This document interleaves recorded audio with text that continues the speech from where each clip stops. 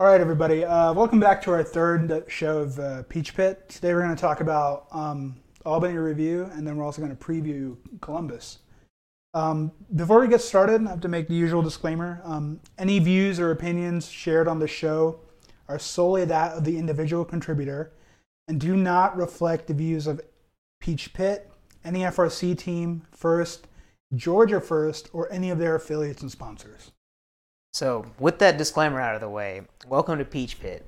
The idea behind the show is to serve as an FRC talk show that focuses primarily on the Peachtree District. We're going to be talking about a variety of topics, so don't be surprised if you see us drop some hot takes. Ultimately, we're hoping to provide some entertaining and engaging discussion for the community. So, let's begin with our host introductions. My name is Anupam Goli, and I'm a mentor for Team 1746 Auto. My name is Sunny, and I'm retired. I'm Kellen, and I'm a mentor for Team Auto 1746. All right. So before we really get into our Albany review, Kellen has a public service request to make. Yeah. So we've received some requests on one of our previous episodes to either show more video or show more pictures of the robots we're talking about, and then kind of looking into doing that for those publicly accessible photos. We're realizing that there aren't all that many posted for Georgia robots, so we're doing a call to action for the PCH district community to call out to teams, asking any of those teams that do very thorough pit scouting and getting pictures of every robot out there. If you can encourage your scouting teams or encourage your media people to grab those photos and see if you can get them uploaded to the Blue Line. So. All those robots are represented and have some picture to them. So they're more immediately represented on the blue lines when people are browsing through, seeing what robots belong to what. And it's really nice to also be able to pull up pictures of each robot as we talk about them. Yep. Hopefully. Okay. So let's go to our Albany review, where the Peachtree District went down south for their southernmost qualifier. The winners of the event were Team 832, 6829, and 7499. The finalists were 3635, 1683, and 6177. The Chairman's Award winners were 1002, and the Engineering Inspiration winner was 1683. So unfortunately, Kyle's not here, or else we would have had a massive discussion about Chairman's. But just to jump right into it, I think this is the first Chairman's Award for 1002 in what? I think since 2007? Yeah, I think they had said it had been about a 10-year gap, or at least 10 years since they won the previous one. So 2007 was my rookie year. Yeah. So it's been a while. But yeah, so it's good to see they got in. Unfortunately, 1683 didn't get in, which they did win it last year. So I don't know if it's necessarily a slowdown in their program, but it is kind of interesting to see how things sort of fluctuate. Yeah. I feel like maybe 1002 might have just come out a little bit stronger. I know they've got some pretty good chairman's prep. Kyle pushes them pretty hard on that front. So it might have just come down to who was more prepared and who was able to give a better presentation at the time. Mm-hmm. Yeah. So on the robotics competitive front, 832 and 6829 and 7499 did win this weekend. This was 832's first banner since, I think, 2017, when they won Gainesville. Yeah. Let me check real quick. Does that sound about right? But I think they've been knocking on the door for events for quite a while, right? Just in recent memory, they were first seed at district champs. They were first seed at Gainesville and were finalists? No, quarterfinals. What year are we talking? Gainesville this past year. They weren't first seed. They were we were on the 3 seed and yeah, Oscar they were on our Oscar was, yeah, third seed and finalists. Yep. Yeah, and then you guys went with Oscar and were finalists. Yeah, so they've definitely been knocking on the door when it comes to more wins. Yeah. Yeah. You were right that this is their first Blue Banner pickup since Gainesville of 2017. If y'all remember the crazy 1648, 1746, 832 run. Yeah. It was I think a 10-match run for going to 3 deep in every series and having one replay in there. So that was a bit of a stretch. Yeah. But 832 is definitely one of those teams that nowadays you see they're at the playoffs in every event they go to in the district. They've definitely upped their game, and I think it's starting to pay off, especially with this latest win at Albany. They were pretty dominant at that cargo game, and they were consistent with that level 3 climb. Yeah. It's kind of hard for me to tell, but it looks like they like got pretty good at Albany when it came to cargo. Like, it seemed like at Gainesville they could do about half of the cargo ship almost on their own, right? But at Albany, it looked like they were able to handle most of the cargo ship on their own, and the 6829 could do mostly hatches. What? We got some video up, actually, of the first finals match. Oh, okay, cool. But yeah. So what are we looking at? Right now we're just looking at the Sandstorm, but in a couple of seconds you'll see 832 get started in their cargo game, and yeah, they were one of the quickest cyclers out there with cargo, and I was kind of like not disappointed, but I don't know if they really sped up their climb a ton, but it was still really consistent, and that really gave them that number 1 seed. Yeah. So 6829 was also on their lines. So first pick of the first seed, that's definitely a ton of points. And this is their first banner in team history. Only a matter of time for them, I think, because last year they were finalists twice, at Albany and then at Duluth. Right. And this year they're with a pretty good-looking robot, to say the least. Yeah, they seem like one of those programs that's going to continue to develop that continuity. It's going to keep showing up with some pretty solid robots on a year-to-year basis. So yeah. This is, I think, another extension upon where they were able to come out last year. But yeah, definitely some quality robots coming out of that 6829 program. Yeah. I think if you go and look at their match video, right, you can see they're actually 6829's using some sort of alignment with vision, and they have some automation going. So I thought that was really neat that they had all that in the works, and they're only going to get faster at that. Yeah. I actually really like the simplicity of their mechanisms, right? So I think their hatch mechanism is just a beak. There's nothing really complex going on with things flying out to the side. I think it's just a little beak hook thing. And they use mostly automation and the elevator to kind of come in, pick it up, scoop it out, go in, drop it off, things like that. That's the name of the game. If you want to, reduce your cycle time, right? Have simple mechanisms and just automate the crap out of them. Yeah. Yeah, repeatability is a big deal. Yeah, when you're talking about consistently winning matches, if you can repeatedly do the same thing on a match basis, obviously it's you got to repeatedly do the right things. Yes. Yeah, 74.99 yeah, trying to repeatedly disconnecting from the field is not what we're talking about here. But for what they're able to pull out for both hatches, cargo, they look like a really solid robot this season. Yeah. I was just laughing at 74.99 on the field, trying to send it onto level 2. Oh yeah, at the end of the match. Yeah, honestly, I really hate when teams do that very early in the season and then they post it on Cheap Delphi hey, just look at this, right? Because there was a discussion where teams were oh, we'll just send it on to level 2. People who can't easily align hatches and do that are not going to be able to align a ramp shot. So when I was just talking about consistency, that is not the solution. Do you have Finals 1 pulled up? That's what I have right now. Yeah, so go towards the end of Finals 1. It's just 74.99. They just I applaud their persistence, if anything, right?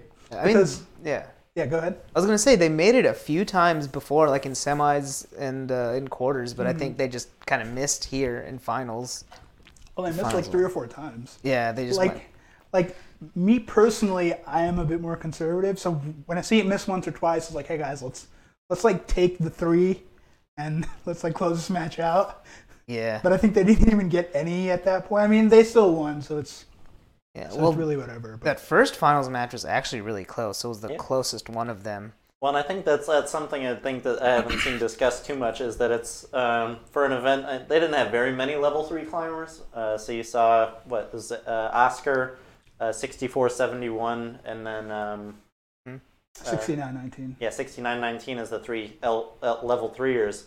But what I think is particularly interesting, and I can't remember the particular series of events, but cool to see that the 7 Alliance was one that made it all the way to elims without one of those climbers on it. So they played the right game and yeah, really pushed some close finals matches even without a level 3 climber. Yeah, like the 7th seed, it's hard to really say because I feel like they like really found their stride in the semis, right? Where they sort of got used to how each other played.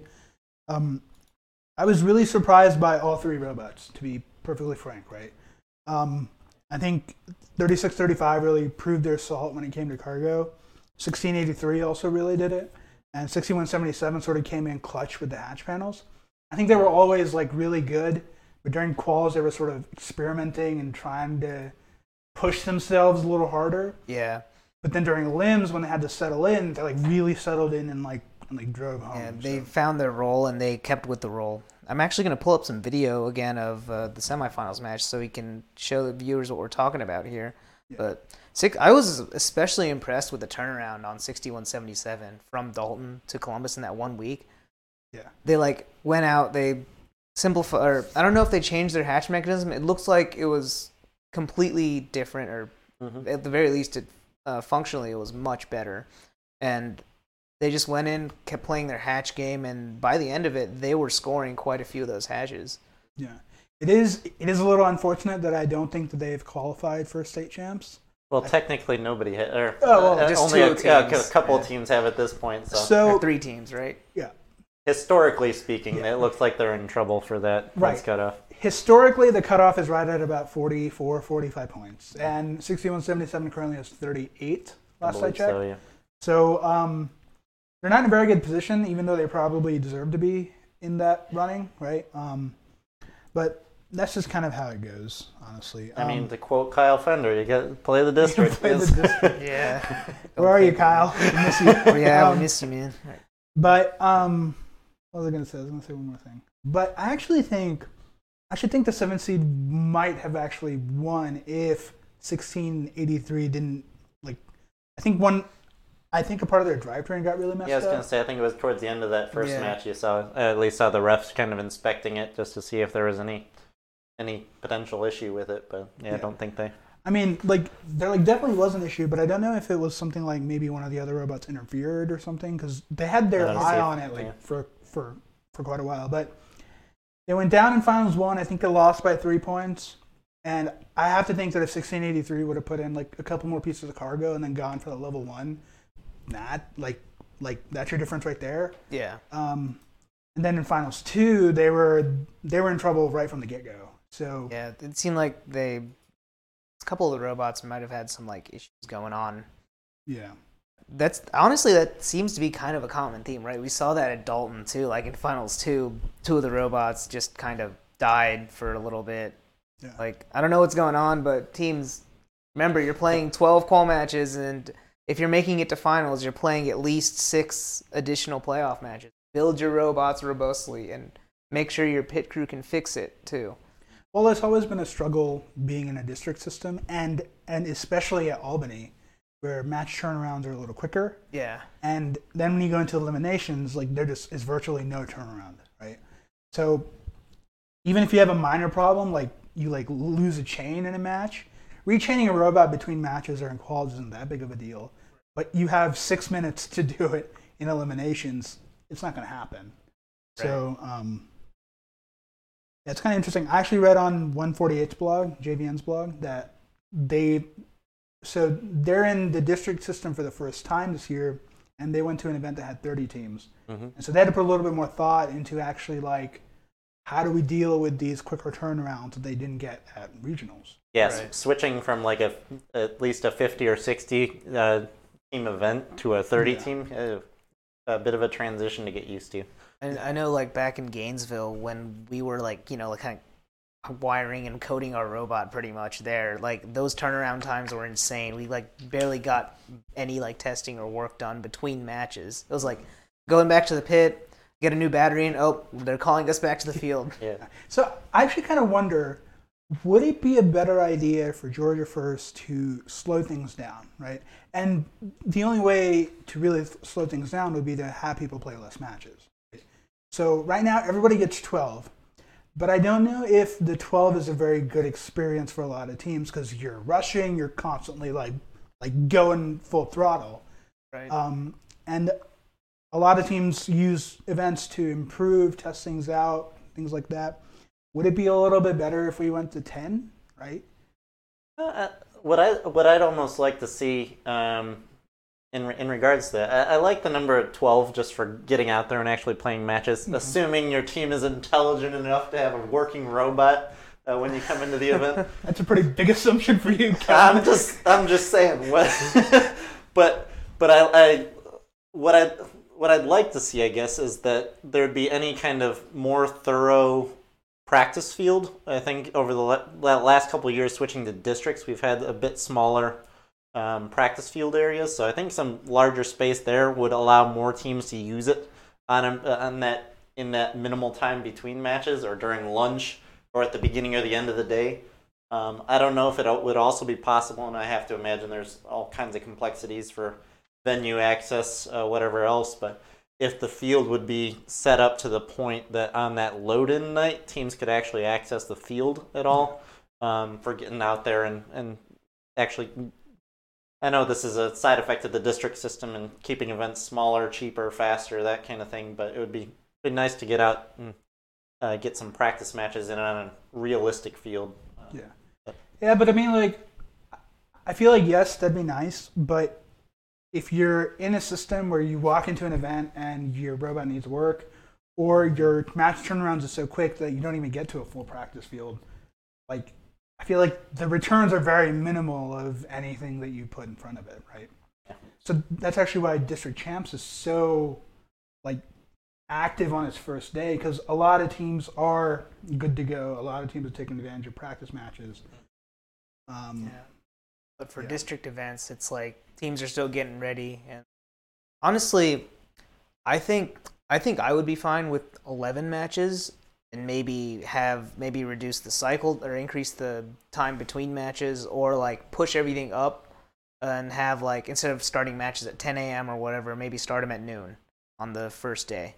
There's like that would give a couple more hours for teams, because I know another big problem is that, especially at Gainesville, we don't have all the teams inspected by the time quals start, and that's a major hurdle for teams to get through, is inspection.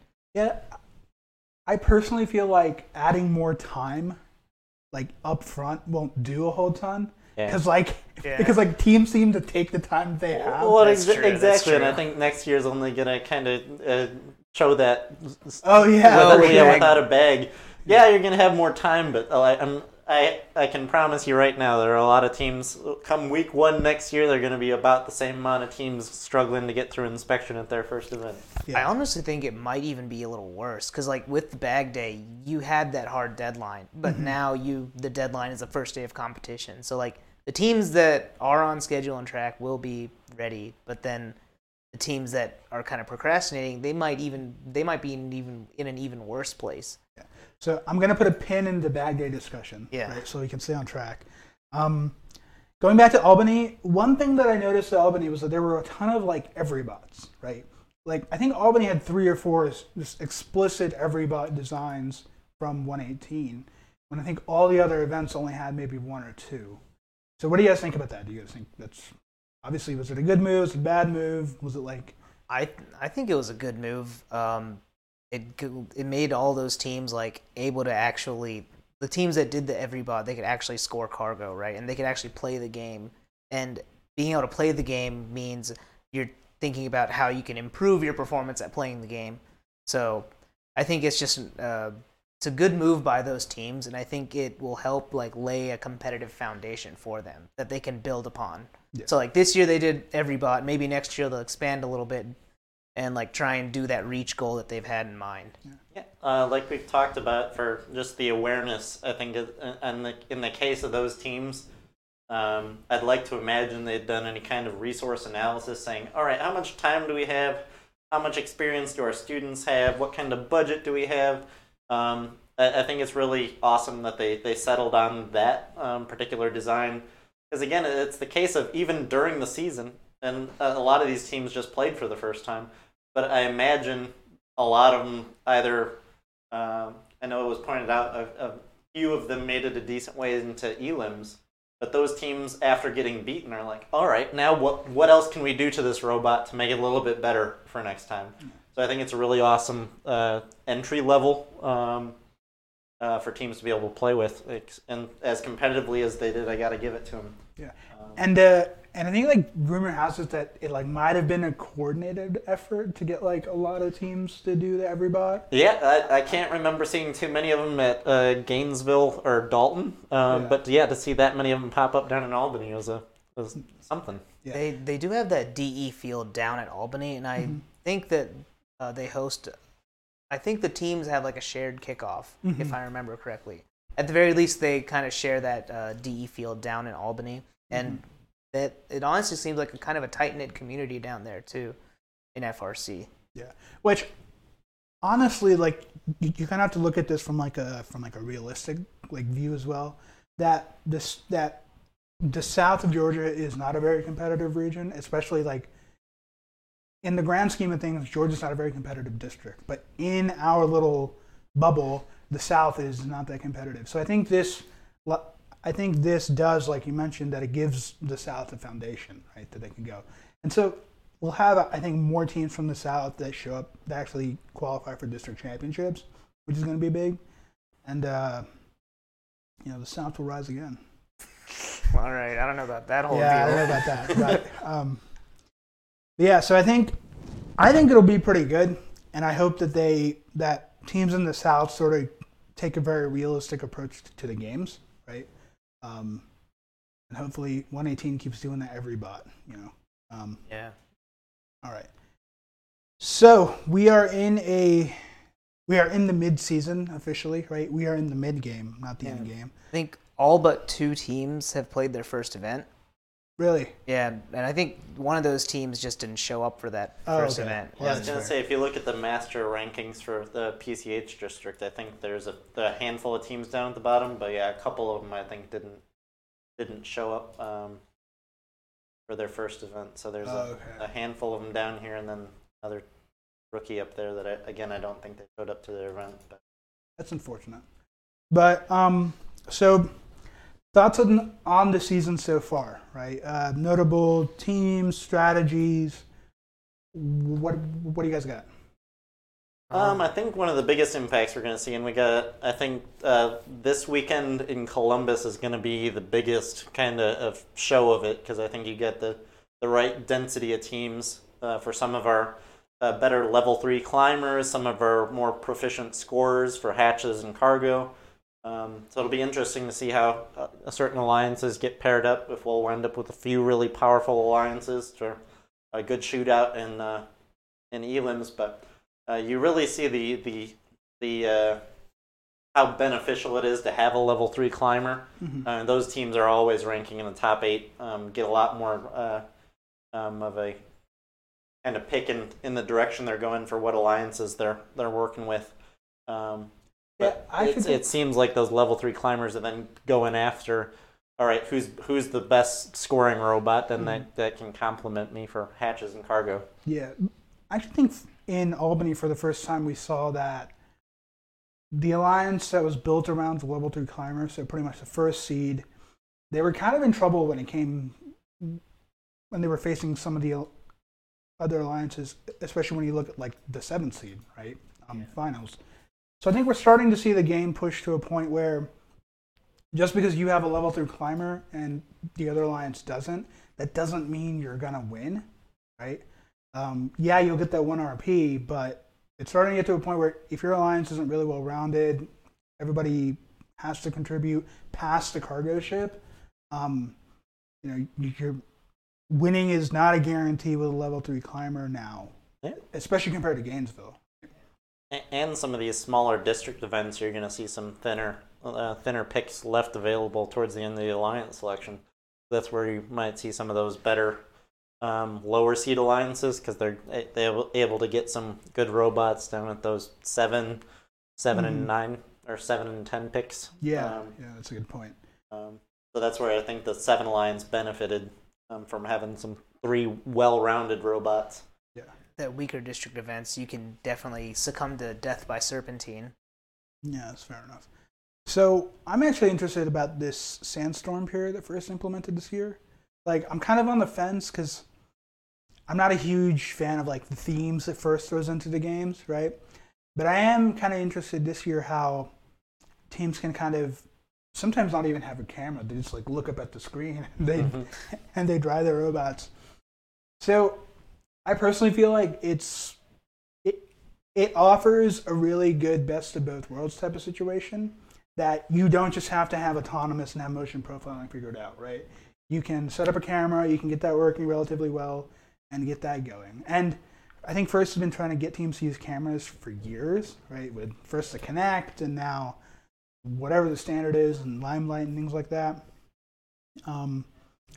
This game was like really built around using a camera and using vision. I mean, everything has a vision target on it. So you see the teams that have like some vision targeting, they use it in Sandstorm and they're able to, but they also augment it with like driver feedback and like using the actual camera feed. So I think Sandstorm has helped, the Sandstorm period in general has kind of helped teams that normally don't move in autonomous actually do something.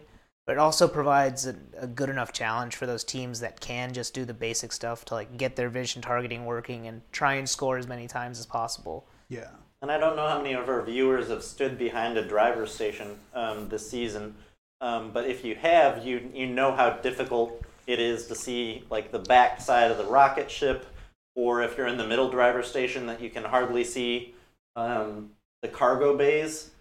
So even outside of Sandstorm, that camera feedback, a lot of drivers are looking down to utilize that during the rest of the match in order to align with their targets. So yeah, I'm not sure I'm a huge fan of that much vision being put into the game, right? So like, I think we've had games for a while where if you had good CV, good computer vision, you definitely had an advantage, right? Right. But I'm not sure if it's going too far to say that you need CV in order to be able to see the other side of the scoring target, right? That to me is pushing it too far. But I do like the fact that they let teams who don't have full autonomous, like the whole like coding thing figured out, to participate in the autonomous period. Do something more than just drive forward and cross the line. Yeah. Right. So, you know, kind of best of both worlds. Maybe like, I'm trying to think about how a previous game could have been done like this. I don't know, maybe last year's game. If they had a Sandstorm period last year, like Sandstorm, right? So you could go around, you could pick up cubes, you could place them, but you could only use cameras or like fully autonomous. I don't know if it would have changed it too much. I think the teams that were doing motion profiling will just use motion profiling, and like that's how they'll do their multi-cube autos. And like the vision targets were pretty much useless. Let's be honest. Well, right, the vision targets were pretty much useless, but I don't know. I feel like more teams would have gotten involved with like dropping off their one cube and like driving up to pick up a second one, right? If you can get that camera feedback. Yeah, that's like, true. Like last season, there were only 2 teams I think that ever really even touched multi-cubes. That was Walton and 6177, right? I know personally from what my team was able to do, I would say that if we had a camera feedback, we probably could have gotten 2 cubes without much trouble. So I personally think it's a mechanism that I would like to see more in future games. Yeah. So the rest of the season, how do you guys think it's going to go? Because things are heating up, right? We have Columbus coming up, which is going to be the big event. Forsyth is statistically the weakest event on the books, but it might not be that bad. And then District Champs, right? I think I think we're gonna start seeing now like some expanded strategic play, especially at Columbus. I fully expect Columbus eliminations to be kind of representative of what district championship qualifications. You're not gonna just win with the level 3 climb. You're gonna have to play defense. You're gonna have to plan who scores where, because there will be alliances that can. Maybe they can't like solo do the rocket, but they'll be able to combine to get a rocket and fill up most of the cargo ship. There will be alliances that strong at Columbus. Yeah, that's where I think we'll continue to see level 3ers kind of own the day when it comes to rankings. I think when it comes to those level 3ers, as well as those top scoring robots like your Waltons, your 4910s, your 1102s, 1414s. You're going to see the handful of qualification matches where those teams actually play against each other. Those are going to be very influential matches for kind of shaking up those alliance standings to figure out who's going to be ranked in that top 8 and who gets to make that first overall selection. Yeah, I think like from like a mathematical, statistical point of view, as you get more level 3 climbers involved, the less they actually start to matter, right? Not to say that if you have a level 3 climb, you should stop doing it, but just that if you have a level 3 and the other alliance has a level 3, you got to wash and you got to find your point somewhere else. Yeah. You got to find your edge somewhere else. Yeah. So that's where I think a lot of the teams that have been using it so far to drive their performance are going to find a little bit of a slowdown. Right? Yeah, I agree with you there. So just to call a few out, like not saying it in a negative way, but I'm talking like 6471, which has a decent cargo game, but they're very much a level 3 focus. 6919, I would say 832 even a little bit, right? Very good cargo, decent level 3 climb, but I think they have to push their game a little bit farther past the cargo ship. So, but I will say I wouldn't be surprised if 4026 ends up seeding like in the top 3 at Columbus, just because they rely a lot on their level 3, but they can do it quick and they can play a lot of good defense match panels, so they aren't just like that one-trick pony. That and they've essentially proven that they can do it like that. It's seamless for them to do it on a match-to-match basis, like we were talking about earlier. That consistency. There are some teams that have shown to be a little shaky when it comes to getting that level 3 climb on a match-to-match basis, but 4026 is one seems like you can count on. I don't know if I consider defense a trick in like people's like repertoire of like available. There's good defense and bad defense, right? And 4026 plays good defense. They don't just like go around not knowing what they're doing. They like target robots that are scoring. They switch off to take the highest scoring opponent like out of the game for a little bit. Yeah, they like play it smart. Yeah. I tend to. Everything you're saying makes sense, but when I like say it out loud that like 4026 will seed top 3 because of their defense, I'm like But I feel like this year's game is also one of those games where if you are good at defense, you can definitely do some damage. Literally this year. Yeah, for anybody interested, I'm trying to remember what their alliance number was, but if you want to go out and watch some quality defense, I think it was 4159 at the San Francisco Regional. They wound up making it all the way to finals against the 971 Cheesy Poofs Alliance, but they put on a clinic in semifinals for how to play some effective defense. They just sat right in between the rocket ship and the cargo bay and essentially cut off about half of the scoring opportunities for the opposing alliance, and they were a rock when teams trying to pass them. Yeah. Speaking of good defense and like good getting around, I watched a match in Texas. It was 33-10 and 148. I believe it was the finals. And the finals, they got like the best defense that they could get thrown at them. And like 33-10 got like the brunt of the defense. I think it was semifinals, whatever. But 33-10 got like the brunt of the defense. And oh my God. Like the defense was fantastic. But watching 33-10 dance, like their robot was literally just dancing, like constantly moving, probing at angles, and it was like, damn, right?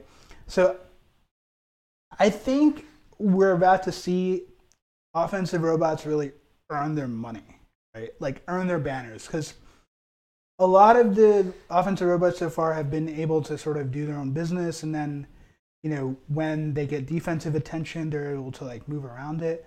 But when you get a really, really strong defense robot, are you going to make that robot dance? Are you going to get to the scoring area, right? Because there's no safe zones. There's nothing like that. The only reprieve you might have is like the pin timer, right? Like once you get into position, a robot comes and hits you, and then you get like a couple of seconds of like pin freedom as like that robot has to back off. And like that's when you have to score, or else you're not going to get another chance until the pin timer resets. So, yeah. That's where I think once we start seeing that problem occur more and more often, or that level of defense, the counter defense strats are going to start to come out. So like teams are going to start saying, all right, I need you to come over here and pin, or not pin, but play a pick. Set a pick, or Yeah. I say, yes, you're right, but I don't know how much that'll work, right? Because think about a team like 1771 coming over to play defense, right? Now you as an alliance can't put your second best scorer on counter, right? Yeah. The two of you have to go to work. So you're going to take your third pick, who so far has been mostly just like drivetrains and robots that are kind of able to do a little bit here and there, and you're going to have them play counter defense on 1771. I feel like more often than not, that counter defensive robot is just going to get in the way. Well, I think that's where you get a lot of fun as a drive coach, because you got to kind of not a drive coach or strategist out there. You're figuring out what robots you have to play with on your alliance. How do you use them to put together the right strategy to take on the other team? Sometimes that might involve sending one of your quality robots on defense just because they can play it that much better. Are they better suited to play offense as a third bot, or and during the match as a drive coach, kind of making the calling an audible on, oh, they're coming to play defense, or we got to find a way to score somehow if they're playing shutdown defense. Yeah. You got to make some interesting calls in a very short amount of time for getting the win.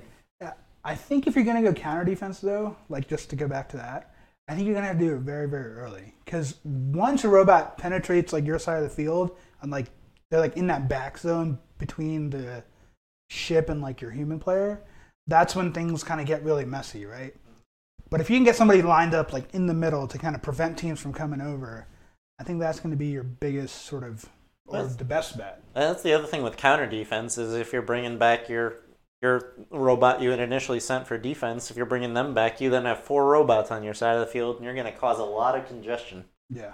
So something to be aware of while you're strategizing. You know what I'm picturing right now at district championships happening? So like you guys remember 2014 Einstein, right? With 1114 and 254's chess match, right? Mm-hmm. So like 1114 would try and predict which way 254 was going and use the connect to try and block their shot, right? I'm thinking, right, well, if a team is trying to send a defender over at the start, the other alliance is going to might send counter defense. So I'm imagining, right, the third robot on that alliance that's trying to play counter defense is going to set up their robot and position themselves to go and block the other defender at the very start of the match. Man, what a chess move. So like, okay, hang on. So you have robots 1, 2, and 3 on one alliance, and then robots 1, 2, and 3 on another, right? Yeah. You're saying that one alliance would purposefully set up robot 3 on the opposite side of robot 3 so that they would block them from like coming over. Yeah. Oh, that's interesting. But then, what if I'm like, but then I'm on the other side, right? Say I pick that up, right? After a couple matches, I'm like, oh crap, I catch on to what's happening. Then what if you like fake them out? Right? So say for example that robots 1, 2, and 3 line up, 1, 2, and 3 line up. Say this alliance like fakes 3, sends 2, right? And then when your 3 splits off to like actually go try and counter defend 2, They come back. This thing crosses over. Kind of like a feint. Yeah, like a fake. It's oh man, that's so good. That is a really good. That's a good strategy. It wastes time on the defender's part, and it gets you. It does cost your number 2 robot scoring time, but gives your other robot time to get in and disrupt the other alliance. It's a gamble to take. Yeah. Kind of playing off of that a little bit for, like you were saying, for setting up particular robots on the side. Going back to those San Francisco Elims matches with 4159, particularly in the finals, you saw them. So they were in driver station number 3, I think, if I remember correctly. So they had 254 and 971 on the other alliance, which are pretty equally potent offensive robots. But I think they wound up picking 254 in the first match to play defense on, simply because their driver station was on that same side of the field, and they were going to have the visibility to play better defense on that robot than they were going to be able to play on the opposite corner of the field. Yeah. So that visibility, especially with how quickly you can rack up penalties on the other side of the field, there's a huge benefit to having the visibility lane down to the other side of the field. I'm a little surprised, to be honest, that visibility lanes is that big of a deal, especially nowadays with like teams have like 50-foot cords attached to their controllers, right? So, share a driver station. Yeah. We've encouraged our driver to, like, if you need to step back in order to see the hatch panel, if it's in or not, to do that. But any of the drivers that had driven, anybody that was on a drive team from like last year, knew how difficult it was, similar to 2017, that if you got behind the opponent's airship, or if you got behind the opponent's switch all the way at the other end of the field, you lose a lot of vision. It's hard to tell which way your robot's oriented. Yeah. So same case this year. Once you get behind the cargo ship on the other side of the field, it's easy to get lost. Yeah. First really likes putting giant random things in the middle of their field. Well, yeah, but I mean, where else are they going to put stuff, right? Yeah, that's true. So, we can't have teams in the 6 Neo era going full speed at each other, right? Yeah, true that. Okay, so that's our little mid-season review. Let's go ahead and move on to the Columbus event, since it's kind of a juggernaut of an event. In my opinion, it's more exciting than Gainesville this past year, because like usually Gainesville is the most exciting event. Columbus as an event has been sort of up and coming, and this year it's just the who's who of robots. So I have down here, almost everyone is making their second run here, right? So, as good as you thought 1102 or 1414 were at Gainesville, they're going to be hopefully better at Columbus.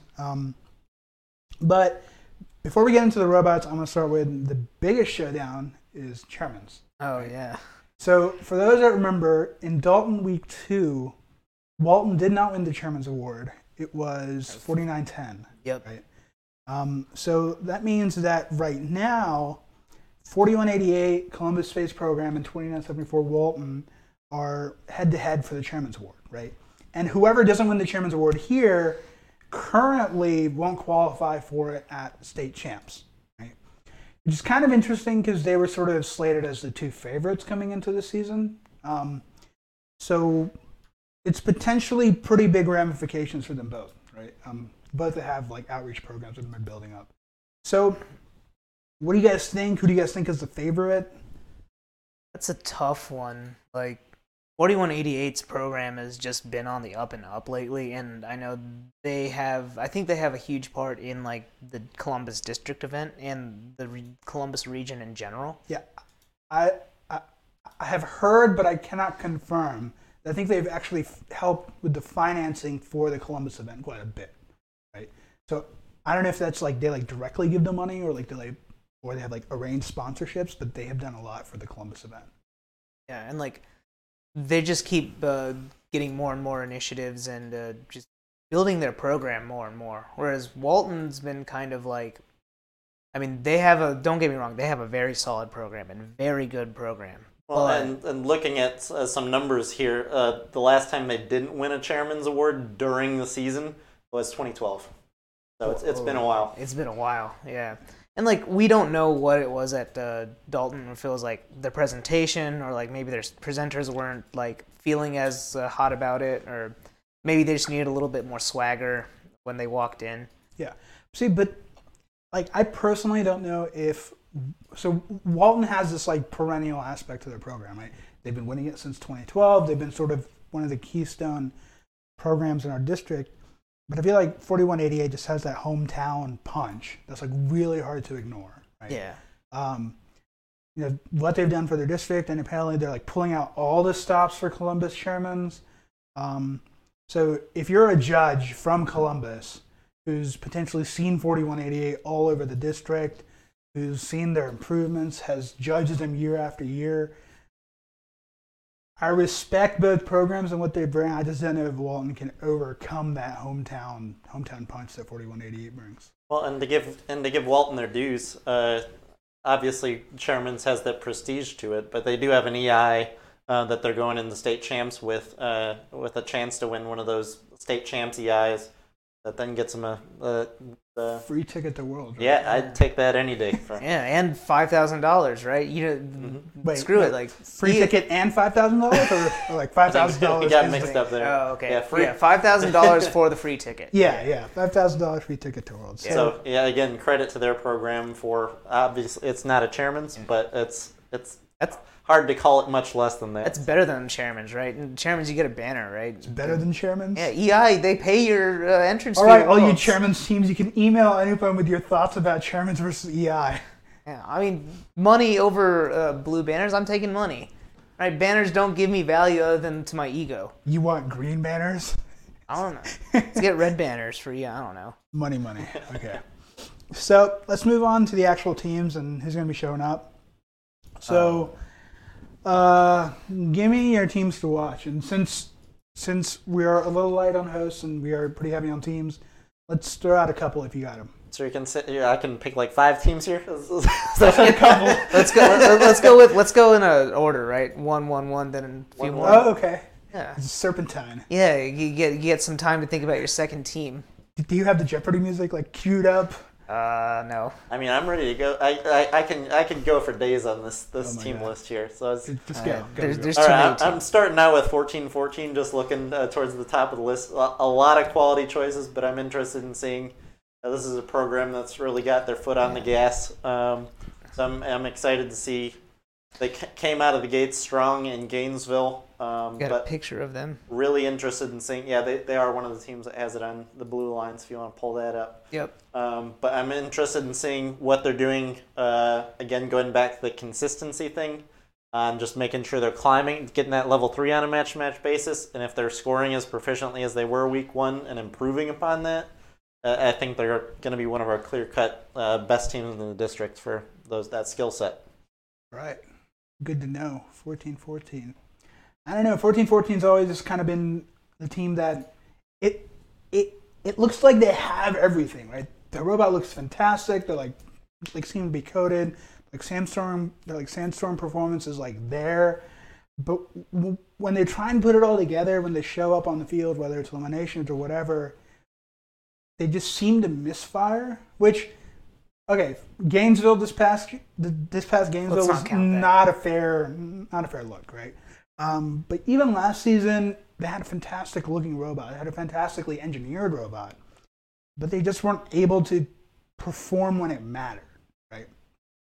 I will say that by district championships, they were performing, and like they performed to an amazing level last year, but they just couldn't overcome that number 1 alliance. Yeah. But like earlier in the district season, they had some hiccups and eliminations, and it was like, I think they just need to like have that one win to overcome all that. Yeah, just like get them over the hump. Yeah. Yeah, I think once they get that one win, they'll be like, they'll have, I don't know, I think that'll kickstart like them winning a bunch. Yeah, and to sort of call from experience, not having that one win can be kind of suffocating because you're constantly trying to tune and like be better, and when you don't get those wins coming into a good program, it's kind of like, what are we missing? But yeah, so my pick, I'm gonna go with a safe pick. I'm gonna go with Walton, 29-74. Always a safe pick. My two things to look out for them is number one, do they add a level 3 climb? Because I think if like they watched themselves play at Dalton, they had a fantastic game, but they really just couldn't break through the fact that they weren't getting that 1 RP every match, right? So do they add a level 3 climb, which isn't terribly difficult to pull off? You put a couple of stilts and bam, you're up. And the second thing is, how do they respond to defense? Which at a packed event like this, I think they have a solid target in their backs from like being like one of the best like core dynamic robots. Yeah. I think defense is going to be on them from match 1, and we'll have to see how they respond, right? They're lucky that they have access to like the practice field at their facility and everything. I bet they've been practicing around defense, especially like Dalton finals, right? We saw how hard that they were affected by 1771.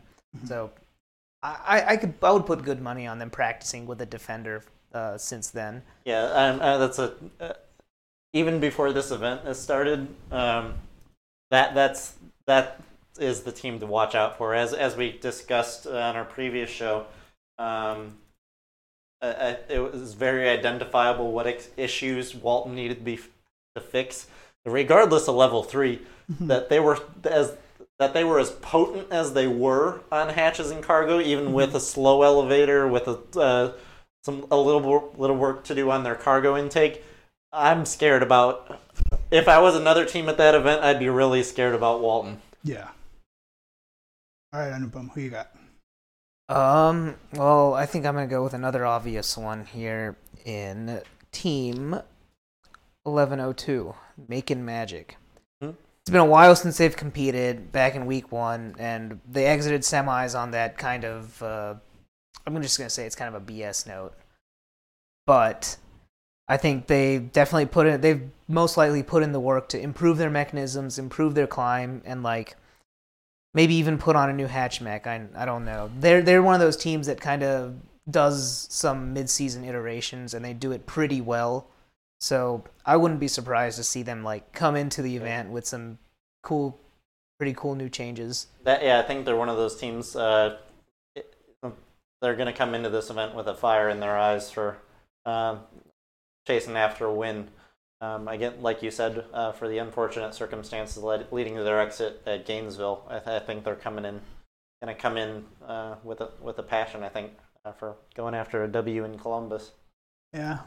So you said changes. I mean, when I look at the robot from Gainesville, I think the only thing that could really be improved from Gainesville, like physically, might be their level 3 climb. Yeah, just the consistency of it. I think there are a few their bumpers would catch for not quite getting up right to the level. Yeah, I'm not sure what exactly the details were, but they like rely on like skids, like roller skids, to kind of slide the front of the robot up. I think it's clear that the way to go is to use your intake to push down on the front, push down on the front, push down from the back, and go. So they have to push down on the back, and they have a massive intake that I feel like if they just reinforce a little, they could definitely push down from the front. So they might have the pieces to really shore that up. But other than that, they look like they had all the pieces. Maybe just a little more driver practice, and they could probably be there. So their drivers look pretty darn well practiced too. So like, especially at the end of Gainesville, they were rolling. Like they were hands down the best cargo bot in my opinion. Because I think that Mechanim drivetrain or whatever they have going on. Like I think it's an Octocanum with like an extra 2 Omni wheels in there for good measure. Whatever. Like they were moving from cargo bay to the cargo ship so quickly, right? It was kind of scary. So yeah, they're definitely the team to beat. Walton gave they had a more resounding win, but 1102, I think, in my mind, is the team to beat there. Yeah. All right, Kellen, who's your number 2? All right, number 2, huh? Yeah, who's your second pick? Don't you do it. There's so many options. Don't you do it. I'm going to give a shout out to a team that got off to a strong start this last weekend. Maybe not the next best in my mind compared to the 3 we just talked about, but somebody who had a good, strong showing for their first week. I'm going to go with 4941. I believe was the 4th Alliance captain this past weekend. Yeah. If I remember correctly. Um, But had a strong showing for both cargo and hatches. Not one of our climbers for a level 3er, but somebody I think is going to have some continuing improvement throughout the season for getting better and building out that cargo and hatch game. Be one of those complements to a level 3 climber. So if they're not ranked up there, I imagine RoboBib is likely going to be one of those top set of picks for Alliance selections. Yeah, so RoboBib was the captain of the 4th seed. And personally, I was pleasantly heartened to see the way they came out, because the past 2 years they built relatively simple robots, right? So they've built relatively simple robots and they did really well. So it was kind of a question up in the air that are they going to be able to land on their feet? Are they going to choose a more sophisticated design? And looks like they have. They have an elevator system, and they're honestly pretty up there, right? If you look at their driving and their chassis is quick. Their drivers seem to know what they're doing when they're driving it. Mm-hmm. And their elevator is quick, and all their mechanisms seem to work pretty fluid. Yeah, I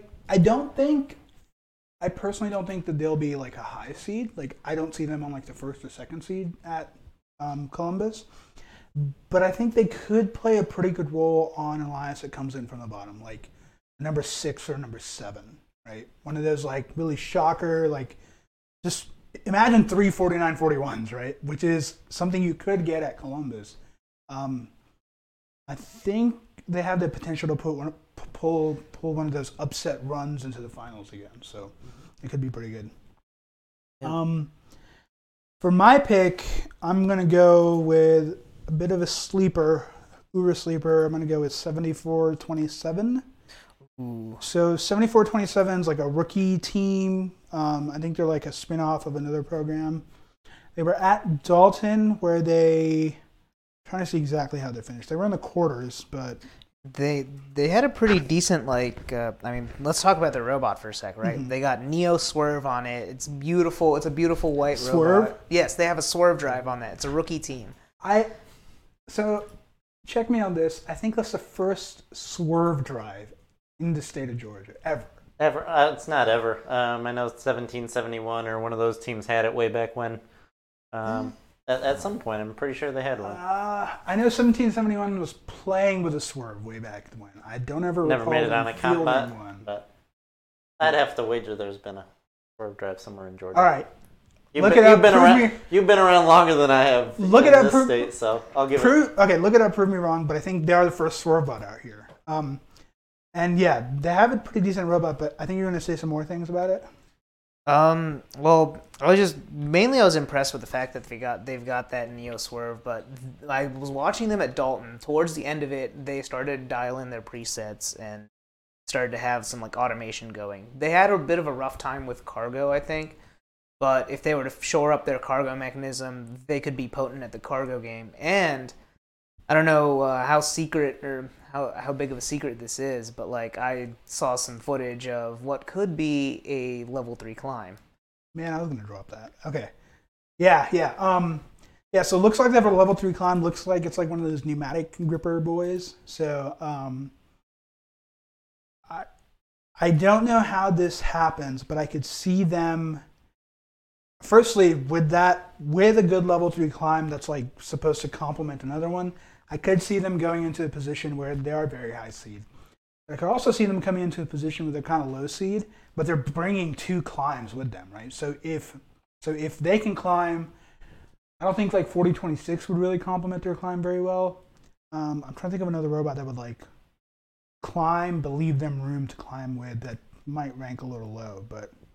No one really comes to mind. But well, regardless of any kind of double climb, the availability, or if one of those level 3 climbers again is playing a role as an alliance captain for those 6, 7, 8 seeds, like we were saying, if 49 and 41s are available, you're going to get some of those dangerous robots as a nice filled out alliance. So they might not be the strongest elsewhere in the game, but if you're hitting the seating just right, there's some fun things that can happen down there. Yeah, and I don't know if you're like a very high seed, maybe like 3 or 4, right?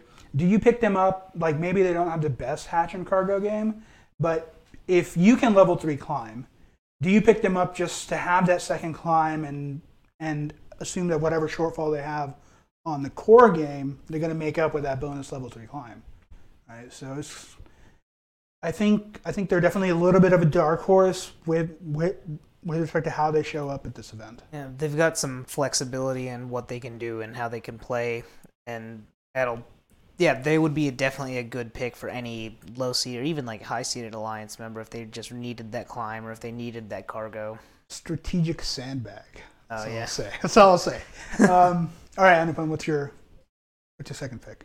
I'm gonna go with my former team, G3 Robotics, 1648. I love those kids. They coming into Gainesville. They were getting their design or getting their programming shored up. They have a decent looking design and a kind of unique little shot into the cargo ship, but they've been using this time between competitions to work on presets for their arm, and I think once they have all those controls dialed in, they'll do some surprising things, I think, either with the cargo or even with the rocket. Cool. I don't know. I agree with you. An interesting team to watch throughout the season. I guess I'm getting lost here because I feel like I'm looking at some of these teams on this list and I'm like, they have to have been mentioned already. Why don't we go with teams that you think will be more dark horses or go under the radar? Well, hang on. So we've already done 2 and we're running a little low on time. So I feel like if we stop to talk about every team that should be talked about, we're going to be here for like another half hour. Oh, can I give them quick shout-outs? Yeah. Let's do quick shout-outs. I think it's incredible that these teams haven't been mentioned yet, considering 4026 ranked number 1 at their first event and walked away with a W there for a team that's a consistent level 3-er. 4188, a strong showing for ranking 3 getting to finals. I'm interested in seeing what their modifications are. Have we talked about 4910? No, that's surprising. Exactly. We're talking about some killer teams coming here. These are going to be towards the top of the heap for those level 3 climbers and scoring cargo and hatches. Yeah. But as we mentioned earlier, I think this is going to be an event to watch for some really strong alliances, button heads and Elam. So keep your eyes open this weekend. We give a shout out to Trevor and his favorite team, 7315's showing up. They were the third ranked alliance captain, or were they an alliance captain? I think they were one of the top picks. I think they also ranked pretty high, if I remember. They were like one of those cargo bots that was just like on point. They were ranked 6th, and they were the first pick of the 3rd seed. That's right. Okay. Yeah. And I think they have an every bot design, right? So definitely another strong team that I don't think they'll go early in the seedings, but I think that they're definitely going to get into eliminations, and depending on the alliance, they could really help boost it. So yeah, another interesting team, a little bit more of a role player. There's a Toaster Tech 5332, one of those strong cargo bots you're going to see. Toasty boys. Yeah. So. Yeah, they're pretty good at. They have a decent cargo game, and I think they've probably been practicing and improving that too. So. Yeah, I think Toaster Tech also teased like a pretty interesting hatch mechanism that comes out and it flattens up against the hatch in one motion. So I don't know. I imagine the first event they went to at Dalton, cargo just became too important to ignore. But I figure that they've been working on their hatch game so far, and now going into Columbus, they're really gonna make a dent on that front. So. That, and if you haven't seen the reveal video yet, make sure you check that out. Top quality production over there, Toaster Tech crew.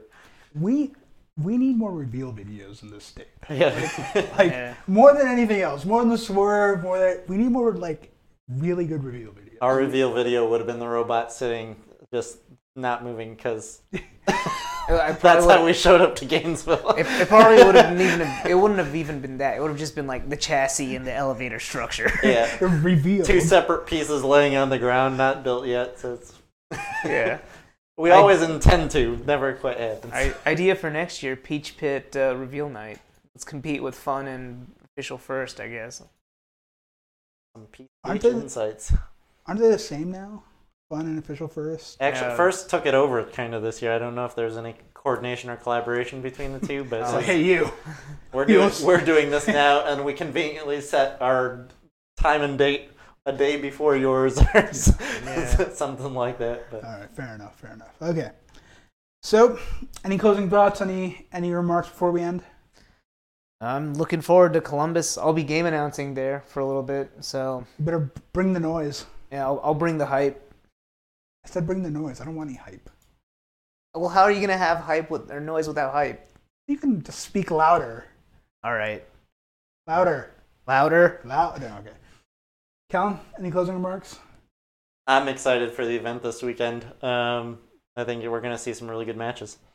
What are we going to... Okay, we'll talk about this next week, but for you guys to let it simmer, what are we going to see from Otto in Forsyth? We'll talk about it next week. Something for the viewers, to be continued. And on that note, we're going to end the show. All right, see y'all next week.